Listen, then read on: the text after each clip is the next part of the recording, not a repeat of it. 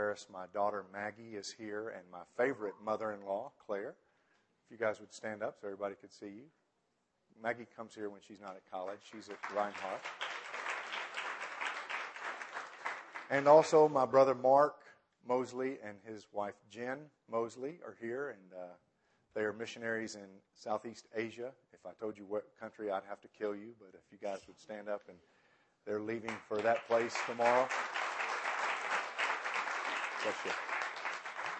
And I'm as I was just entering into worship, I was just thankful to God for my mother, who never stopped praying for us as children, and I'm just blessed because of her faithful prayers, and for the church that I grew up in that wrapped their arms around me. Bob and Kay Cagle are sitting here on the front row, and they were instrumental in discipling myself as well as Mark in those days when Mark wanted to be discipled, and then he decided to go another route for a few years, and God brought him back. So now I say my brother and I are Boanerges. We are the sons of thunder, and I thank God for his faithfulness in doing that. Let me just tell you a little bit. I shared in the first service, and just so you know, I asked Brandon how long I should go, and he said about 30 minutes, and then I realized he has a whole other sermon that he's going to preach to you after I'm done. So I think he used Romans 10, John 1, Isaiah 6. Anyway, just prepare yourself for 2 sermons this morning, and we'll do a little competition to see, which one. No, I'm just kidding. He is. This is Mission Sunday. Amen? You guys excited? And you're terrified that maybe God's going to call you to some far-flung field of foreign service. Oh, God, please don't send me to Africa. But it's exciting to see that God is at work and moving amongst us. And I want to just take a moment and go through this little pamphlet with you. The first thing I wanted to remind you is that the first thing mentioned, you guys all have this little piece of paper? Anybody? Everybody? You guys awake? Everybody here? Hello? Y'all got it? The first one you see on there is not South Carolina. It's just a little misprint. It's actually Colombia, Colombia, but it's spelled correctly underneath it. But it is Colombia. Those of you that want to be drug dealers are going to be going there to see how the cartels work, and praise the Lord. But I wanted just to encourage you, and Brandon is going to share a little bit after this, about short-term missions and what impact they have on us in general. And one of the things that we challenge you today is that you would be open to God's Spirit. And there may be one of these places that God's going to put on your heart, and maybe not. Maybe God's calling you to be locally here in the Marietta area, Cobb County, or somewhere in the general vicinity of Georgia. But I will say this, that those of the people that I've known that have gone on short-term mission trips, God has almost always done something incredibly powerful in their lives as a result of that great step of faith. Even though you may not sense God's thunderous call to say, you've got to go to Guatemala or you've got to go to Scotland, but when that does happen and you say, okay, God, I'm just going to take a leap of faith here and trust you, God does incredible things. So I want to encourage you and challenge you that you'd be open to God's Spirit, that as we go through these names, I want us just to repeat them out, and that the Lord would lay on your heart perhaps one of these places that He's wanting you to go and experience Him in a new and fresh way. So this is the question. God, would you be calling me, and then would you just repeat with me, to Colombia? Say Colombia. Guatemala. Costa Rica. Israel. Egypt. New Orleans. Scotland. Latin America. Suriname. Romania. Ukraine. Kentucky. Tanzania. Or Nicaragua. Would you pray with me right now? God, as we do focus in on your world and on the places that you've laid on Stonebridge Church ministry, Lord, would you minister to us? Would you speak to us that perhaps you would be calling us to one of these places, or perhaps various of these places that you would want us to be involved in. Lord, I pray that you would truly minister to us by the power of your word. And we want to give you the praise and glory for all these places and for the people that you've called us to minister to. And Lord, we also realize that these people are also called to minister to us as well. So be with us in this time, and we bless you and thank you for all these things. In Jesus' name, amen. Well, I wanted to share a little bit. Brandon calls me Mike, and for 44 years, I was known as Mike Mosley. And in 2005, I was in Ghana, West Africa, where my wife and I served from 1999 to 2010. And right in the heart of that time of ministry, I came back to the U.S. to do like a 5-week tear of just speaking in churches. And I found myself basically spiraling out of control. I found myself in a very needy place, a very desperate place. And so I sought out some counseling and went to that. And in the midst of that, God really revealed some very powerful things to me and spoke to me. And one of the things he said to me in the midst of that was, I want to put my name back in your name. And he said, I want no stone unturned in your life so that I'm in everything that you are. And so in 2005, I, had the weirdest thing where I was like, okay, it's Mike all my life. My mama named me James Michael, but she called me Mike, and now it's Michael. And I think I wrote an email to Claire and said, God told me to change my name to Michael, and she said, this is really weird. But that's what happened, and I stuck with it, and Brandon still calls me Mike, but I don't care. If you call me Mike, I'm not going to go, excuse me, that's not the name that I have now. He'll still probably do it again, but that's okay. Just forgive him. But anyway, it's just one of those things that God, in the Hebrew, just so you know, Mikael means who is like God. And the name El is the name of God. Like Elohim, El Shaddai, that's the name of God. And so that's how I came to be Michael. And that's who I am and how God made me. And secondly, just to let you know a little bit about what I do, some people say, hey, are you still in Ghana? Are you still in missions? And I'm still very much in missions. I now train pastors and lay leaders all over the world in missions, and that's really what I do. We came back from the mission field in Ghana in 2010, January, did about 8 months of deputation, and in September I started my job as the Director of International Mobilization at the Mission Society, the mission organization I work with out of Norcross, Georgia, and so I travel many, many places training pastors and lay people. And so I will continue to do that. At the same time, I'm also trying to finish a PhD. I know when you think of, those of you who know me, you think he's really PhD material. Not. It's like those, heady, learn the facts kind of thing. It's just not me at all. But at the same time, I was in a weird moment in 2006 when this opportunity afforded itself to me, and I go to a school in Ghana. And so I'll be heading back there in November to do more research and present a paper. And I covet your prayers that I will finish this monster by June of next year and present it and then graduate in December. So I covet your prayers, church family, that I'll get that done. Say amen. So that's all for the information. As we look at Missions Sunday, I'm reminded of the last words of Jesus. And I'll never forget January 20th, 1995. My dad was dying of pancreatic cancer, and it was a Friday, and I was a youth pastor of First Methodist right down the road where David was intern. And I was there about to leave on a retreat, and I came to see my dad off. He was staying at my sister's house, and his body was emaciated, and he was literally very close to death. But I climbed up on his bed, got as close to him as I could, and I said, Daddy, I love you. And he said, son, I love you too. Be careful. And he always knew me to be a little bit rambunctious. In fact, his nickname for me as a young child was Crowbar, because everything I touched seemed to break. But his last words to me were, Michael, I love you. Son, I love you. Be careful. And I grew up all my life telling my dad I loved him most of the time. And he always would say to me, son, that's a two-way street. But in the latter part of his life, I saw God break that crusty old man's heart and his mind and saw him embrace the love of Jesus so that he was able to say to me as his son, "Son, I love you too."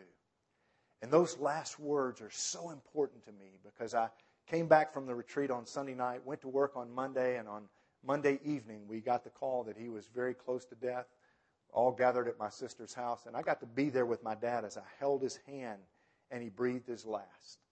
So I got to walk with him from this world into the next, just to be there with him.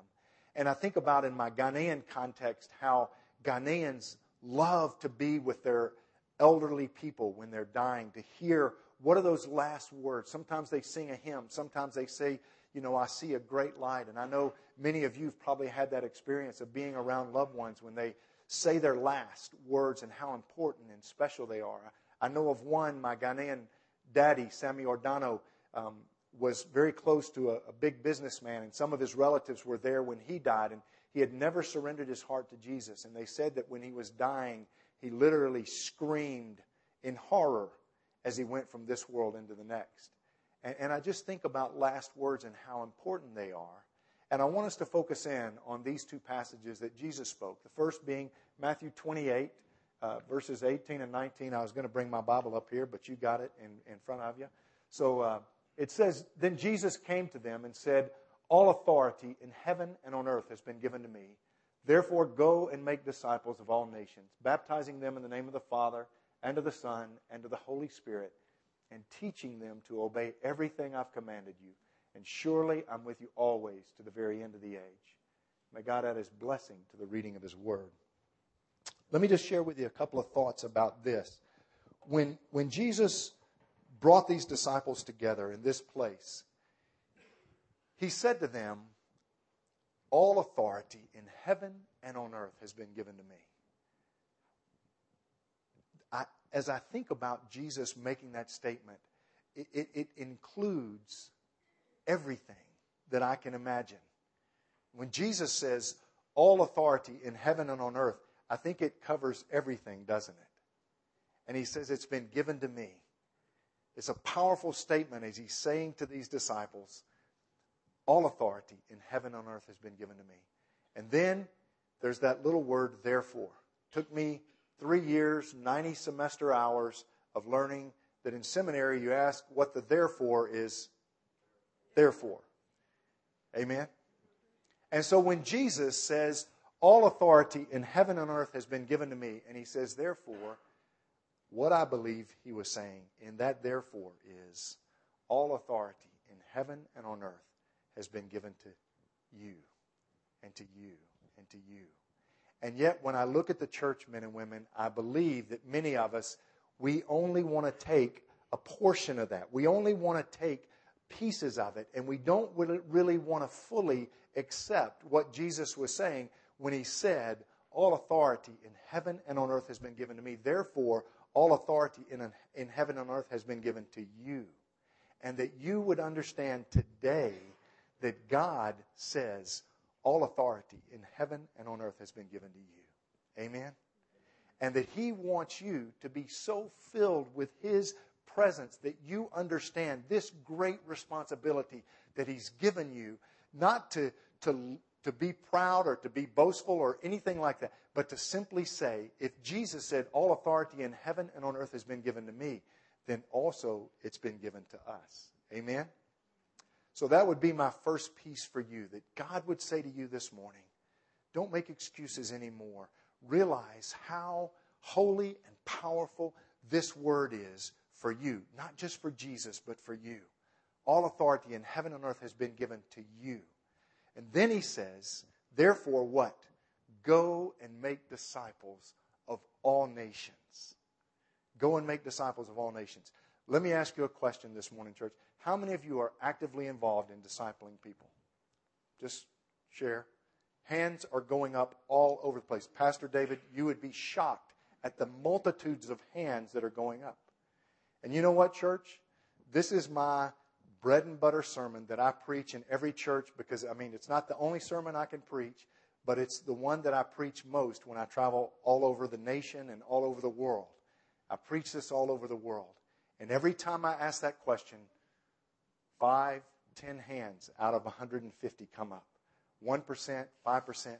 And these are Jesus' last words to us. Amen? He says, therefore, go and make disciples of all nations. And when I ask the church, how many of us are actively involved in discipleship, we're kind of like, And I believe, church, the reality is we have condemned ourselves out of being disciplers. We've condemned ourselves because we're not seminary educated. Say amen. Say thank God. Secondly, we haven't read the full Bible in a week and we don't understand all the concepts therein. Say amen. And maybe some of you cussed last week. So you say, really, I can't be a discipler. Hello. When I say hello, you say hi. Just reminds me of Africa. Hello. Good. And it also keeps you awake. But Jesus said, go and make disciples of all nations. And yet I believe we in the church, we just are terrified of making disciples. We don't feel like we're qualified. We don't feel like we're adequate. We don't feel like we're whatever it is. I don't know what that is. But I see in the church this great void when Jesus is speaking his last words to his disciples, go and make disciples of all nations, that we just kind of go, that's not my gig. I'm not qualified enough. There's a qualification that eliminates us from that. And I want to, hopefully, by the power of the Holy Spirit, create a little bit of heresy, a little bit of challenge to your mentality, that we could take that word and change it from discipleship to friendship. How many of you all can make friends? Let me see your hands. Wow. Every one of you. It's amazing. And I'm not talking about Facebook confirm. It's like, I can confirm that's my friend. I love now they have that little qualifier. Close friend or acquaintance. But the reality is every one of us can make friends. And I want to encourage you and challenge you and pray by the Holy Spirit that God would change your heart about what it means to disciple. That he would give you a passion about making friends with lost people. That he would take you out of some of that comfort zone that we have in our Christianese world that we live in, and we insulate ourselves from lost people. That's one of the things I love about how God made me, is that I love lost people. I love them. I love pagans. I love people that cuss, not because I cuss, because, in old youth ministry days, I did cuss, and I will confess my sin that I have done that before as a youth pastor. I've done that. I was just with Jason and Felicia Winkle in Thailand, and it's like, I remember that like yesterday. He didn't remember anything else that happened except that I cussed, But I'm just saying that I love lost people. I go to my buddy's church in California, Santa Rosa, California, the heart of wine country. And I won't talk about wine. I think Kim's got the beer stein under control there. But in that place, it's like people in California, they really don't know Jesus. I don't know if any of you have traveled to California, you've been there. But it's like, unless you're in Southern California, like among Rick Warren's church, you go to Northern California, from San Francisco up, it's like Paganville. You know what I'm saying? Maybe you don't, but just believe me. And I go to his church, and it's like people in Northern California, they're like angry at God. They're angry at the church. And so my buddy puts a sign out in front of his church, and he says, the church for people who don't like church. So it's like people just flock here to see what the deal is going on here. And they walk in, and I see these just pagans, and, I'm getting ready to speak, and I'm standing in the back, and they're like, dude, I've never been in a church before. This is awesome. They got the little Frappuccino machine going, and it's stadium-style seating, and they got popcorn, and if it's, these guys are really weird, and it's San Francisco, and so right in the middle of my buddy's sermon, he'll go, well, let's just see how the 49ers are doing, and he'll put up a thing of the 49ers, and, people are like, dude, this is awesome. But they're just trying to reach lost people. They're just trying to be friends to the lost people. And I think so many times we as the church, we feel like we got to cram the Bible down people's throats to get them to know Jesus. And we've lost that simple little passionate thing about just being friends with lost people. One of my buddies is a guy named Steve Mersinger. He's a missionary down in Brazil, and if you saw Steve, I mean, he's just, I like to say he's a gnarly dude. You know, he's got this real full, scruffy beard. He's real bulky. And I said, you know, he looks kind of like Junior, but different, you know, just kind of gnarly. If y'all know Junior. I mean, he's just, you know, he's just kind of a gnarly dude. I gave Junior heat. Now I said I'm sorry, and he forgave me. So I thought I'd abuse him again. But it's amazing. Steve, he shares this testimony. Many places that he goes, people share Christ with him. You know what I'm talking about? He looks lost.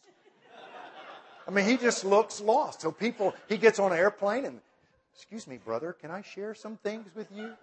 And this one time he's on this airplane, and this guy was like, he must have just come out of his EE course, and he sits down and he goes, excuse me, brother, can I share a few comments or questions with you? And Steve's like, yeah, okay. And he's already had like 2 or 3 people share Christ with him before, so he's like, I'm going to play along with the guy. And he goes, you know, brother, have you ever come to a place in your life where if you were to die, you would be, you know, where you would be with God, you know, whatever? And Steve's like, no, dude, he just plays along. I don't know, you know, I really don't, you know. So the guy goes through this like 20-minute spiel, and he gets to the end, and he goes, excuse me, would you like to receive Jesus Christ as your personal Lord and Savior? And Steve finally goes, okay, dude, game over. I just want you to know I'm one of you. And he goes, huh? He goes, I'm a Christ follower. I'm a believer. I accepted Jesus, you know, many years ago. I'm one of you. And he goes, oh, wow. And he goes, Steve says, can I ask you one question? And he goes, yeah. He goes, what's my name? And he goes, I didn't get to that. And men and women, I want to encourage you that as we share our faith, that you would just become friends with the world. Not that you would compromise, amen, but that you would become friends with people who are lost. And I have 3 simple questions that I think are very effective in us getting to know lost people. Are you ready? First question is this: what's your name? Just simply, what's your name? And you know, when we think about this, sometimes you think, well, Michael, you're the most extroverted extrovert on the planet. So you can do that anywhere, everywhere. And I can, and I don't care. I'm fearless when it comes to asking people's names. But when I think about, you know, and I always ask in the church, how many extroverts are there? And they always like, oh, I'm an extrovert. Then I ask all the introverts, and they're like, I guess I'm an introvert. You know, but reality is, introverts are great at reaching introverts. You ever thought about that? I mean, really, they're like, hey, can we have a cup of coffee? Sure, I'd love to go have a cup of coffee. Little quiet moment, you know, an extrovert's like, hey, dude, what's going on? They're like, dude, you're way too strong for me. Get out of my world space. Say amen, introverts. But the reality is, if God made you an introvert, that means that He's given you a gift that you can reach other introverts with the gospel. Amen? And that there are introverts who are dying for an introvert to come up and just say, hey, you want to get a cup of coffee? Sure, I'd love to get a cup of coffee. You know, just in that quiet little one-on-one space, God wants to use introverts to reach introverts. Amen? And so when we become friends with the lost, you just simply say, what's your name? Second question I like to ask is, where are you from? And you try to find points of contact, points of relativeness. You know, you say, you know, like, where are you from? Like, I'm from Idaho. It's like, dude, I love potatoes. You know, like, okay, good. You know? But it's just, you know, you try to find some relevant way to connect with them. And then the last question I asked, what would we ask if we were Americans typically? What's that third question? What do you do? But that's just such a dumb question. Let me just say it's dumb. What do you do? Well, I do business. I do, you know, whatever. I can't even think what we do. But what I love to ask, and it's kind of like David Eldridge's thing, is what are you passionate about? You know, it's David's way of saying, what's your deal? But if you said that out in the general public, they'll be like, what are you talking about my deal? I don't even know what my deal is. But if you say, what are you passionate about? I mean, if I were to ask you guys, how many of you guys, maybe some girls, watched 3 to 5 hours of football yesterday? Let me just see your hands. How about them dogs? How about them War Eagles? How about those bees last night? You know? I mean, it's like you get in those things, it's like, oh man, did you see? I mean, I see Bill Tanner, and I know the Tanner family is like, they're soaked in Auburn football. You know, it's like, don't get them on Auburn football or you'll just be cornered for an hour. But people are, passionate about food. Who's passionate about food? I love food. People are coming to me now and go, Mosley, I can really tell you love food in America now. You're looking good. But some people just love food. They love talking about food and how you mix, cheeses and making recipes. And people love that. Music. How many people love music? Talk about, all kinds of music. And you can talk to all kinds of people about what they listen to. And, like if I try to talk to people about music and they go into the secular world, I'm like, dude, I have no idea what that means. And yet those are points of contact when you can begin to relate to people. If you're passionate about something and you just listen to what their passion is, you can interact with them and you can get to know them a little bit. And you're not taking a Bible and cramming it down their throat. Do you know what I'm talking about? And one of my favorite kinds of people to talk to are people who are tattooed. I'm not advocating tattoos. Maggie, listen carefully. I'm not advocating tattoos. But when you see people who are tatted up, they always have a story. You know what I'm talking about? Like you're in the restaurant and you see somebody serving you and they got like this whatever on their arm. And all you got to do is say, tell me what that means. And you got them. And they're just like, oh man, when I was 18 and I was whatever. And they just tell this story. And then you can listen and allow the Holy Spirit to use that story so that you can share about your life and share about what's going on in your life. And you say, I don't have any tattoos, but I can tell you about a time when something powerful happened in my life. And I didn't get tattooed, but like God, sorry about the spit, David. But God tattooed my heart or so, just some way. But, we've lost that sense of just asking 3 simple questions to get to know lost people. What's your name? Where are you from? What are you passionate about? And then I kind of lied because it's not just 3 questions. You can do one of 2 things after that. After you've kind of gotten to know them on a surface level, you can say, if they're local and you're around this area, hey, I go to a pretty cool happening church. I'd love to invite you to come to my church. If you've never gone to a church or if you don't have a church home, please come to my church. And they can say, I hate church, forget you. I don't really care about that. And you're like, that's cool. And then the last thing that I say to them is, hey, it was great to meet you. Is there anything I can pray with you about or pray for you about? And I promise you, men and women, rarely ever have I ever had anyone say, I don't want to be prayed for. I don't care if they're Muslim, Hindu, pagan, it doesn't matter. People, when you say, can I pray for you, there's something inside the heart of humanity that says, somebody's reaching out to me. Somebody really cares about me. Somebody really loves me. I'll never forget, I was coming home from Ghana one time, flying on Delta, and I knew the lady that was in charge of the Delta thing, and she bumped me up to business class, and it was good. And as I'm sitting there in the airplane, there's this family of 3 that gets on the airplane, and I'd seen them earlier, and they just looked not gnarly, but just kind of like they were still in their pajamas, And so I'm sitting down, and it's a teenage girl and her mother and this guy, and the guy was the stepdad. And so I was talking to him, and because I love Ghana, I said, well, what brings you to my Ghana? Why were you in my Ghana? And they're like, it's your Ghana? And I said, yeah, but you don't understand that. But I was talking to him, and he said, well, my stepdaughter, is Selena Gomez. And I was like, okay. Who's that? And he said, well, it's like the Hannah Montana. She's like the Hispanic Hannah Montana. And I'm like, oh, okay, I've heard of that name. And she's Wizards of Waverly or whatever. And I was like, okay, good. And so, come to find out, she's this big star. She dates Justin Bieber now, by the way. That's pretty cool, I guess. But so, I'm on the airplane and she's over there cuddled up with her mother in their PJs and they're in their own world. And I'm not like, I don't even know you. And so I'm talking to this guy and he's playing games and I'm watching movies and we just interact a little bit. And I said, well, how long have you been married to Selena's mom? She said 2 or 3 years. And they were talking and for whatever reason he got on to that they wanted to get pregnant. And I just said, in my spirit, I didn't do like this, but I was like, oh man, I love praying for fruit of the womb. I love praying for babies, and he's like, I said, do you mind? I said, I travel all over the world. I usually tell people I'm a priest because they get that more than, just a pastor. And so I just said, I'm a priest. And And I said, do you mind if I prayed for you? Because I love praying for people who are having a hard time getting pregnant. And he goes, sure. And I said, can I pray for you right now? And so he's like, okay. So right there in Delta in business class at 36,000 feet, I prayed for Selena Gomez's stepdad to have a baby, you know. And so I hadn't been tracking Selena. You guys can keep up with me and let me know if she has a half-sister or brother. But, you know, it's just a simple way of me getting to know somebody without cramming the gospel down their throat. Maybe it was the first time that somebody ever prayed with a guy. I don't know.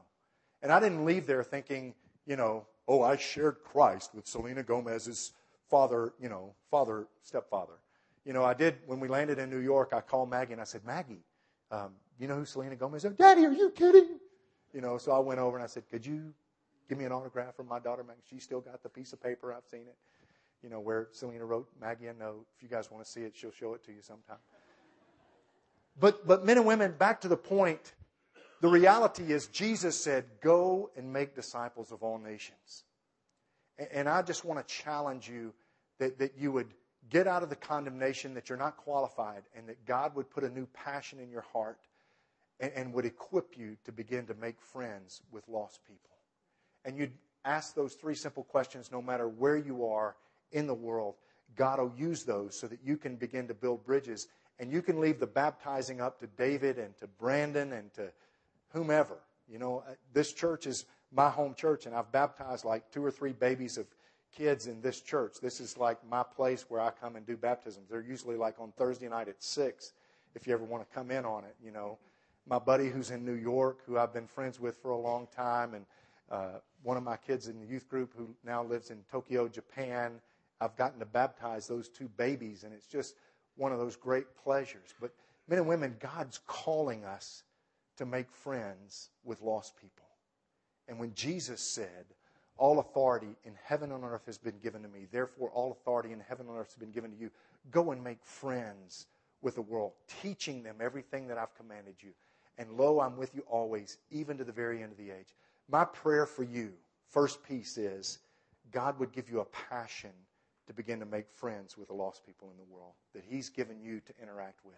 Are there lost people around you? Hello? That's a question. Usually, you know, you just say, yeah, there are lost people around us. Where you work, in your workplace, in your school, wherever you are, I believe there's probably lost people around you. Amen? And that God would give you a holy boldness, whether you're an introvert or an extrovert, to just ask 3 simple questions, not cram the Bible down their throat. People are tired of having the Bible crammed down their throat. Wouldn't you agree? People are longing for somebody just to love them right where they are, listen to them, listen to their passion, and just be who you are in their lives. Amen? Second piece I want to give you is Acts 1:8. Acts 1:8. But you will receive power when the Holy Spirit comes on you, and you will be my witnesses in Jerusalem and in all Judea and Samaria and to the ends of the earth. Jesus said these were His very last words to His disciples before He ascended into heaven. But you will receive power when the Holy Spirit comes on you, and you will be my witnesses in Jerusalem, Judea, Samaria, and to the uttermost parts of the earth.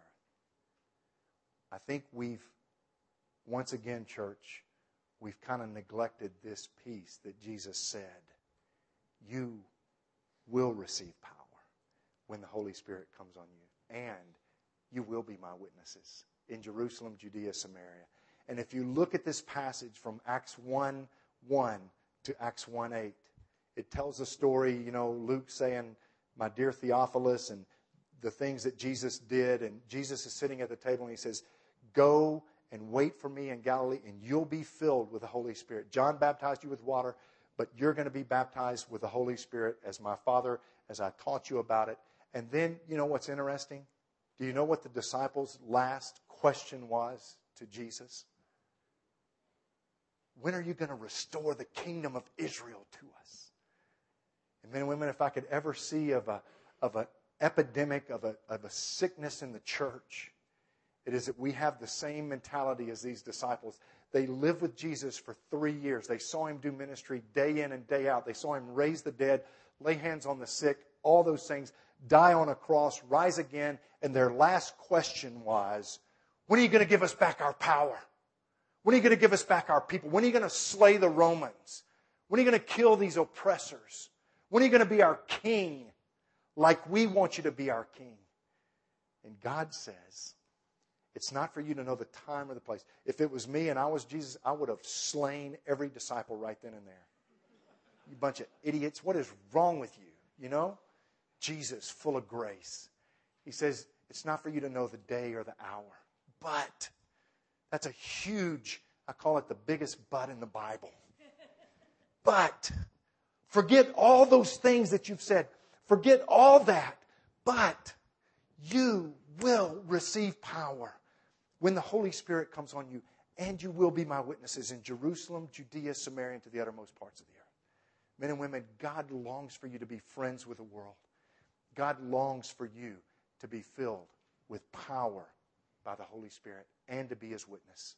And when you receive that Holy Spirit, God will compel you to be His witness. It won't be something where you're handcuffed or put in prison or you have to carry around a 40-pound Bible. God so transforms your heart that you are passionate about sharing His great good news. Amen? Would you bow your heads and pray with me right now? God in heaven, I bless you and thank you for this church. Thank you for my brother David and Brandon and just the times that we've had growing up together in these past several years. And Lord, I thank you for Kim and for her leadership here and for Penny and all the people that volunteer here at Stonebridge. God, I pray that today your word would truly be, as it says in Hebrews 4, sharper than any two-edged sword, to the dividing asunder, to the joints and marrow, to the very discerning of our thoughts. That God, your word would penetrate us, that we would no longer make excuses or condemn ourselves, but that we would begin to make friends with the world. Not to compromise our virtue or our integrity or our Christianity, but to begin to be passionate about loving people in the world and sharing with them the great good news of who you are and how you long to give them hope and peace and passion. And Lord, I pray that we would corporately and individually say, Holy Spirit, come, fill my life. I want to experience your power. I want to be your witness in Jerusalem, Judea, Samaria, and to the uttermost parts of the earth. So Holy Spirit, you would quicken in us that passion to allow you to infuse us in everything we do and say and think, according to your riches and glory. We ask you to do this by the power of your blood shed on Calvary. In Jesus' name. And all of God's people said, amen. Amen. Brandon, preach.